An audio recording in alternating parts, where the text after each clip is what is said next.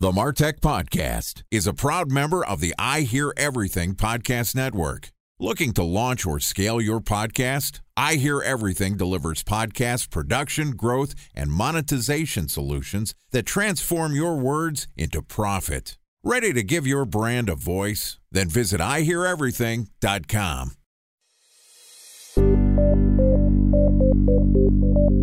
From advertising to software as a service to data. Across all of our programs and clients, we've seen a 55 to 65% open rate. Getting brands authentically integrated into content performs better than TV advertising. Typical lifespan of an article is about 24 to 36 hours. If we're reaching out to the right person with the right message and a clear call to action, then it's just a matter of timing. Welcome to the Martech Podcast, a Ben J. Schaap LLC production. In this podcast, you'll hear the stories of world-class marketers that use technology to drive business results and achieve career success. We'll unearth the real-world experiences of some of the brightest minds in the marketing and technology space so you can learn the tools, tips, and tricks they've learned along the way. Now here's the host of the Martech Podcast, Benjamin Shapiro. Welcome to the Martech Podcast. Today we're going to discuss marketing in Africa. Joining us is Oti Ukabenje, who is the VP of Product Marketing and Growth at Teragon Limited, which is Africa's leading data aggregation, enrichment, and activations company. Teragon helps companies make intelligent decisions and build personal experiences for consumers, specifically in Africa. And today, Oti and I are going to discuss whether you should be expanding your targeting into Africa. All right, on with my conversation with Oti Ukabenje, VP of Product Marketing and Growth at Teragon Limited. Oti, welcome to the Martech Podcast. Thank you for having me, Ben. It's an honor to have you as a guest on the show. I am very excited. And just for the record, tell everybody where you are calling in from. I'm calling in from Lagos, Nigeria. It's about 10 p.m. right now. Okay, so you're in Nigeria. I'm assuming it's very hot there. It's very hot. So a warm part of the world, and honestly a part of the world that I think probably gets overlooked by a lot of marketers. I know that being a US-based marketer, being a content creator here in the United States, I think of the economies that we focus on as being primarily English-speaking countries, and that's probably not fair. There's a lot of people and a lot of business that's happening in Africa. So talk to me about why marketers should consider expanding their targeting into Africa. Well, there's a ton of reasons why that should happen. But before I would even scream that out, it's just important to look at it as the next best place to look at when you're trying to grow your business. A lot of businesses are probably either maxed out what is considered new growth opportunities in the US or in other developed markets, or the competition is very stiff. And you probably want to look at a place where there's a lot of untapped opportunities. Over 1 billion people here in Africa. We're over 50% or 40% internet penetration here. It's a fresh, ripe market waiting to be tapped. It's interesting to hear not only how many people are in Africa. So, you say there's over 1 billion people, and so that's more than twice the size of the United States. It's sort of in comparison to China or India in terms of market size. But the internet penetration is, for a mature market, relatively low, 40%. So you're looking at about an addressable market of, let's call it 500 million people. Now we're closer to the U.S. market size.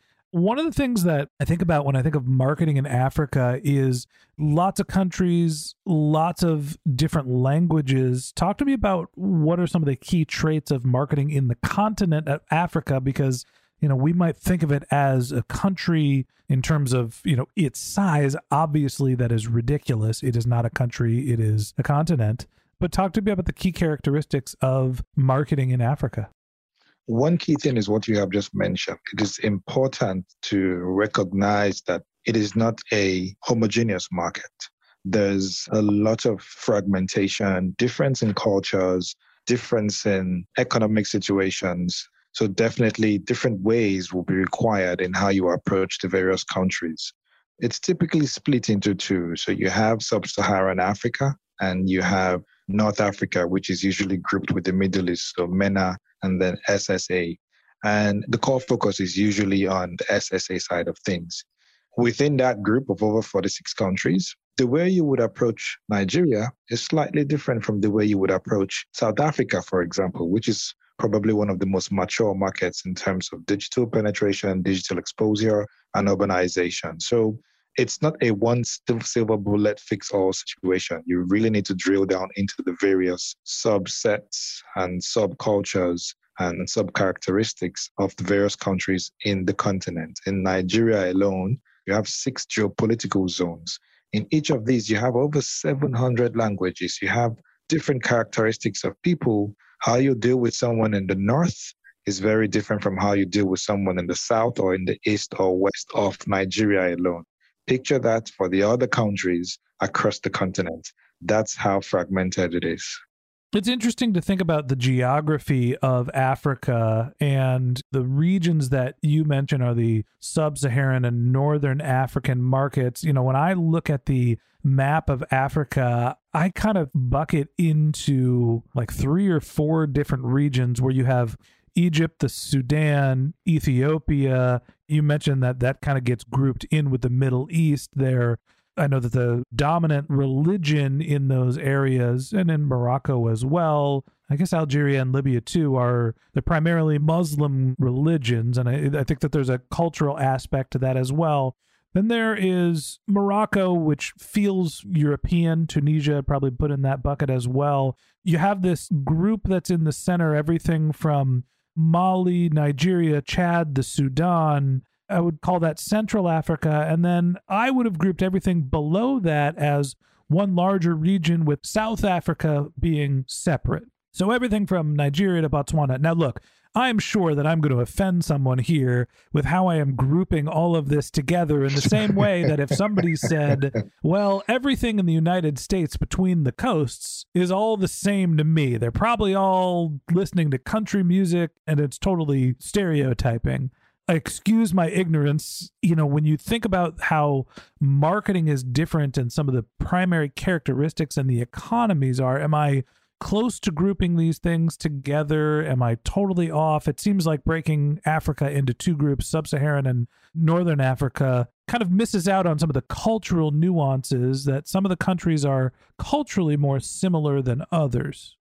When you deal with maybe digital companies, so the likes of Facebook, Google, and all that, you're probably going to find that 2-sided classification. But the moment you start to deal with physical goods, where it has to be delivered and consumed on ground, you would find a grouping that is a bit close to yours. So you would have the East African market, you would have the CEWA, which is Central West African, and then you have South African, and then you have North African. It sounds so much more articulate when you say it. So there's the geographic segmentation. Talk to me about the economy in Africa. I think that's one of the reasons why most marketers, specifically here in the United States, don't prioritize Africa, is they're thinking that the economies are so drastically different. You know, you can't charge U.S. prices for products and services in Africa because the dollar just carries enough weight that people don't have that type of disposable income. I'm sure there are pockets in Africa that have extreme wealth. I'm sure that there are pockets that have extreme poverty. When you're starting to think about expanding your products and services to sell to the African market, what are the markets that have the economy that enables people to have disposable income to buy products at a U.S. set of prices? Apart from, say, top ones like South Africa, I would say Egypt, Nigeria, which have very large GDPs, predominantly because of population and some level of advancement in market dynamics and all that.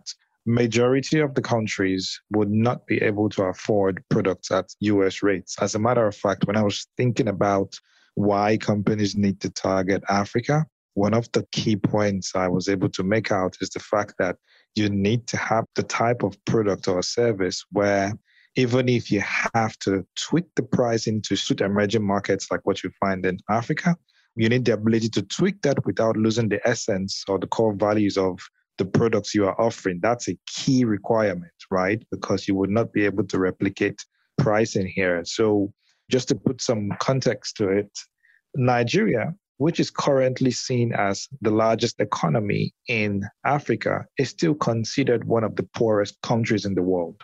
has the highest level of poverty, with a good size of the population still living below $1 a day.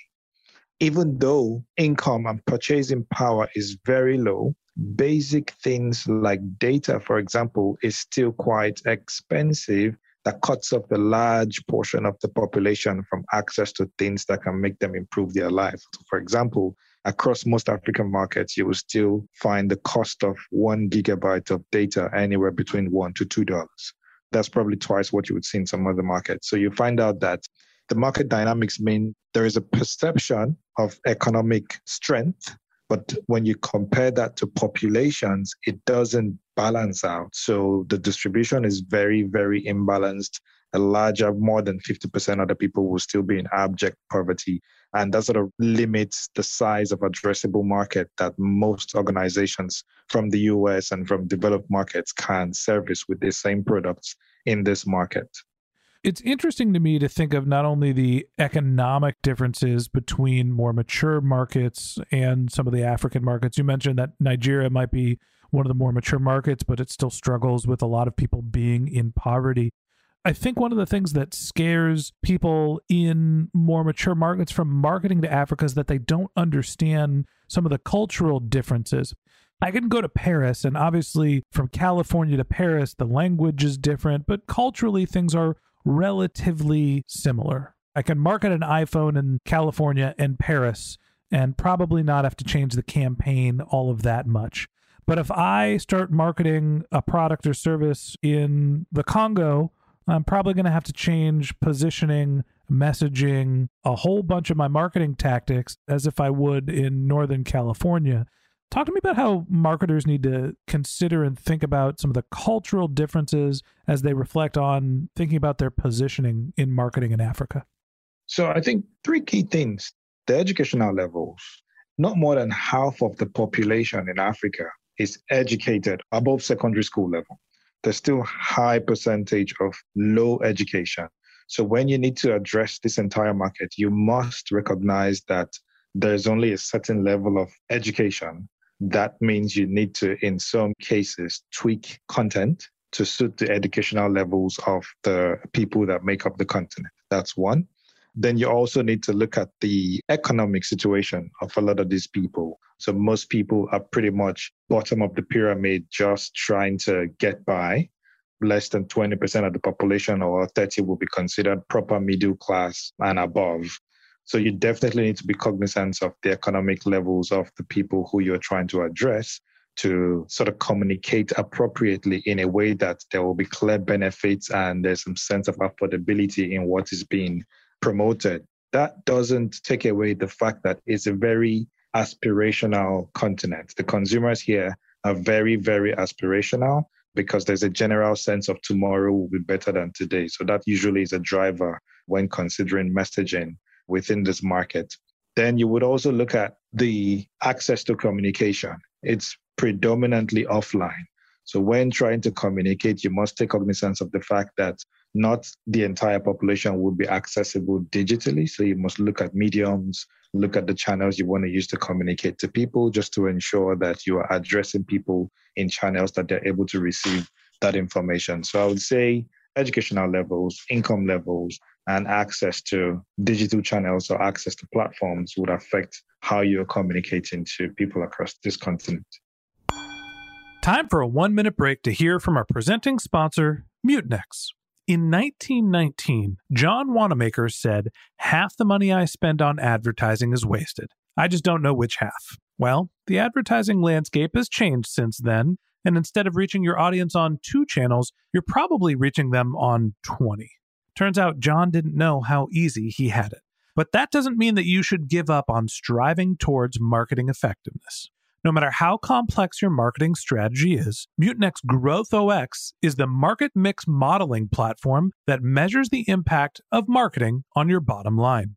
Mutinex's market mix modeling platform calibrates your insights against the latest market conditions so you can make media and marketing investment decisions confidently and quickly. Ready to take your team from "I think" to "I know"? Then join brands like Samsung, ING, and Asahi who make better marketing decisions with Mutinex.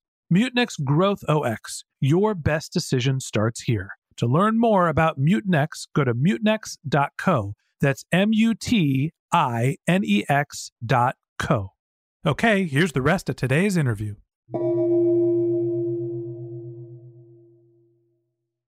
A special thanks to our presenting sponsor, Mutinex. Ready to take your team from I think to I know? Then join brands like Samsung, ING, and Asahi who make better marketing decisions with Mutinex. Mutinex Growth OX, the marketing mix modeling platform that makes measuring ROI fast, easy, and cost-effective. Request a demo at mutinex.co. That's MUTINEX.co. So it seems like there is a product class that would be a good fit to be targeted in the African market, and then there's some things that just aren't reasonably going to be accessible. I think I used to work for a laundry and dry cleaning delivery startup, a brand called Rinse.com. They would come, pick up your dry cleaning and laundry. They charge you $7 for the pickup, charge you dry cleaning prices to clean your clothes, and I think they actually charge you for the drop-off as well. And so that's basically a $15 service in exchange for somebody else doing your dry cleaning for you. That product expanding into the African market probably doesn't make sense. But when you think about different consumer goods, sort of more tangible physical products, e-commerce products, everybody needs shoes still. Everybody needs clothes. You know, there's a different type of products that make sense in Africa as opposed to the sort of digital commerce and let's call them luxury services that would be more prioritized in a developed market. When you think about businesses expanding into Africa, what are some of the examples that you've seen be successful and who's failed? I think across the markets within the continent, the problems tend to be quite similar. So transportation is a problem, communication is a challenge, payments and banking in general is a challenge, education itself is a challenge. And then shopping, which is mostly offline, moving that online, I would say it's a developing need, not a core need, because we're still very, very big on traditional markets here. So that itself is growing. Entertainment largely presents huge opportunities. So I'll list out some key sectors that definitely able to succeed when they move into this market. First one I mentioned, transportation. So you have like the likes of Uber and Taxify, which is, I think it's called Bolt now. They've had successful entry into sub-Saharan Africa. And it's led to the emergence of similar types of platforms or services in other markets. So ride hailing in general is something that has taken off pretty nicely here because of the challenges with modern transportation. So communication, that's a big one here. I would say the digital transformation that we have seen here in the last decade has been driven by the mobile operators. So they've come in. Most markets will now have a monopoly of 3 or 4 key mobile operators, and then the rest moving heavily into broadband. Majority of them are not locally owned. So most of the telecom operators here are foreign organizations that have come in here to partner and set up shop. So that has been a huge success for most of them. And there's very few that I know have not been able to scale, because even the process of getting in is quite difficult. But once you do, there's a lot of market to unlock. Entertainment has been very big. So you have the likes of Netflix moving in heavily and gaining ground pretty quickly. I think recently Spotify also launched its African expansion, and I think that's pretty growing fast. The social media platforms have been very successful in this market. So the Facebooks and the rest, I think Facebook now is moving to have more physical presence within the market. In most cases, technology companies, Google, SaaS companies, the likes of Salesforce and Microsoft, a lot of these big tech basically have moved into the continent and are setting up shops across different markets, doing pretty well. So tell me about the ones that have struggled. E-commerce, to a large extent, have struggled. That's because in most cases, they try to copy-paste the typical e-commerce model you'll find in the US and other developed markets, but found out that infrastructural problems will not allow them scale here. So you've had to deal with the local nuances. For example, logistics and fulfillment, payment problems, and consumer confidence issues when it comes to paying for stuff online. That has really hampered the growth of e-commerce to a very large extent. So there are very few guys like Rocket Internet Jumia, and a few other ones that are quite popular in South Africa. Apart from that, it's been difficult to scale e-commerce properly across the continent. So most e-commerce guys who have come in have failed. There was a time, I know a lot of comparison companies tried to set up shop, but the lack of e-commerce makes it difficult to scale comparison platforms. So all of them failed. Payment companies have done very well. It's a market that needs payment to be solved. So they have come in and gained success. Within that payment space, the guys who have tried to copy paste what you would find in the West, stuff like QR codes and NFCs and all that, they have equally failed within a thriving industry like fintech because they couldn't adapt to what's really demanded in the market. So from a consumer goods perspective, I think most food and beverage companies that have come in here have done pretty well. I can't think of any that came in and failed woefully because they always tend to adapt to what the local market needs. Coca-Cola. Yeah. Because Coca-Cola works everywhere. Of course. I think, what's it called? Nando's, they're very popular in the UK. They came into Nigeria at some point and they couldn't meet with the demands of the local palate. So that failed. A few restaurant type QSRs and all that have attempted to come in, but those ones have struggled because obviously if you're not able to adapt the recipe to the local palates, then there's no point being in the market. So we've had such failures. I think pay TV guys have also tried to come in. So video on demand platforms, they couldn't quite get it right like Netflix. So some of those equally had to pull out as well.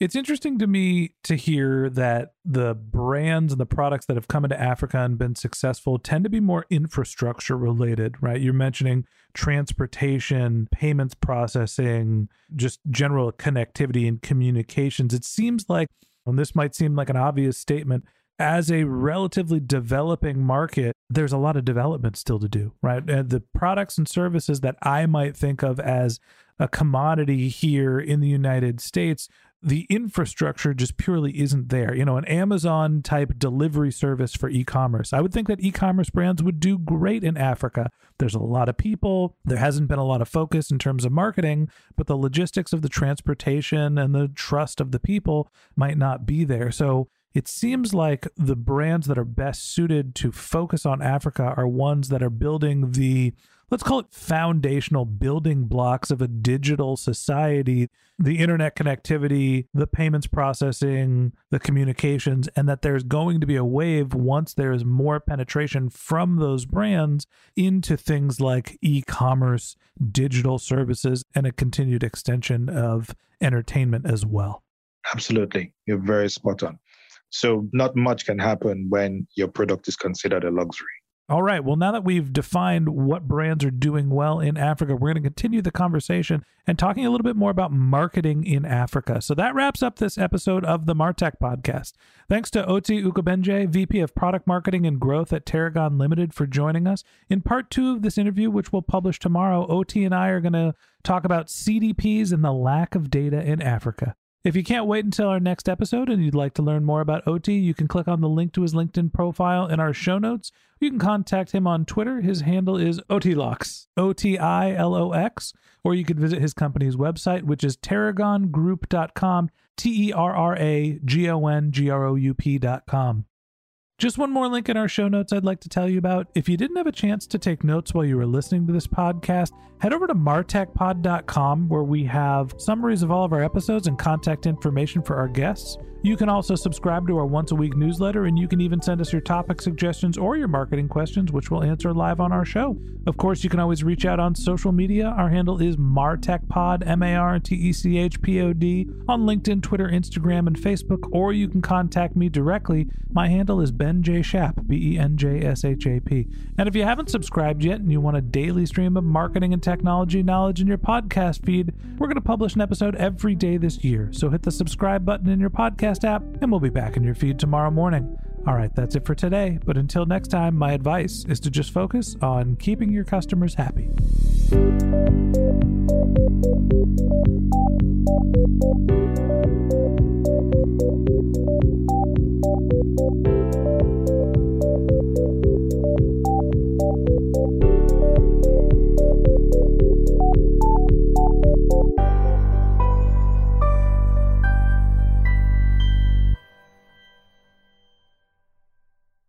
Thanks for listening to the MarTech Podcast, an I Hear Everything production.